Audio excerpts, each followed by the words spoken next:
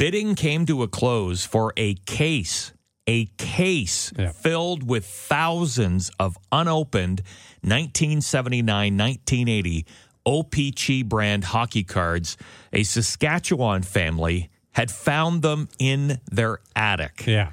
All unopened. All unopened. Yeah. So they don't know what specific cards could be in there or are in there, but there could be anywhere around 25, 27 Wayne Gretzky cards from his rookie year. That was his rookie year.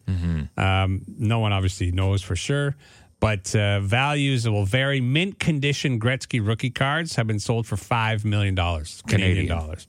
Yeah.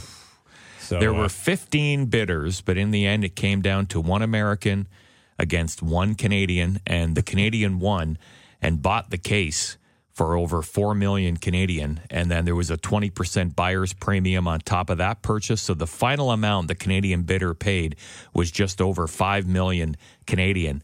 I think back to when I was a kid growing up and the amount of hockey cards that I had and I ruined because I took a clothespin and stuck them to my bicycle tire frame and used them to get that brrrr sound as I was riding my bicycle.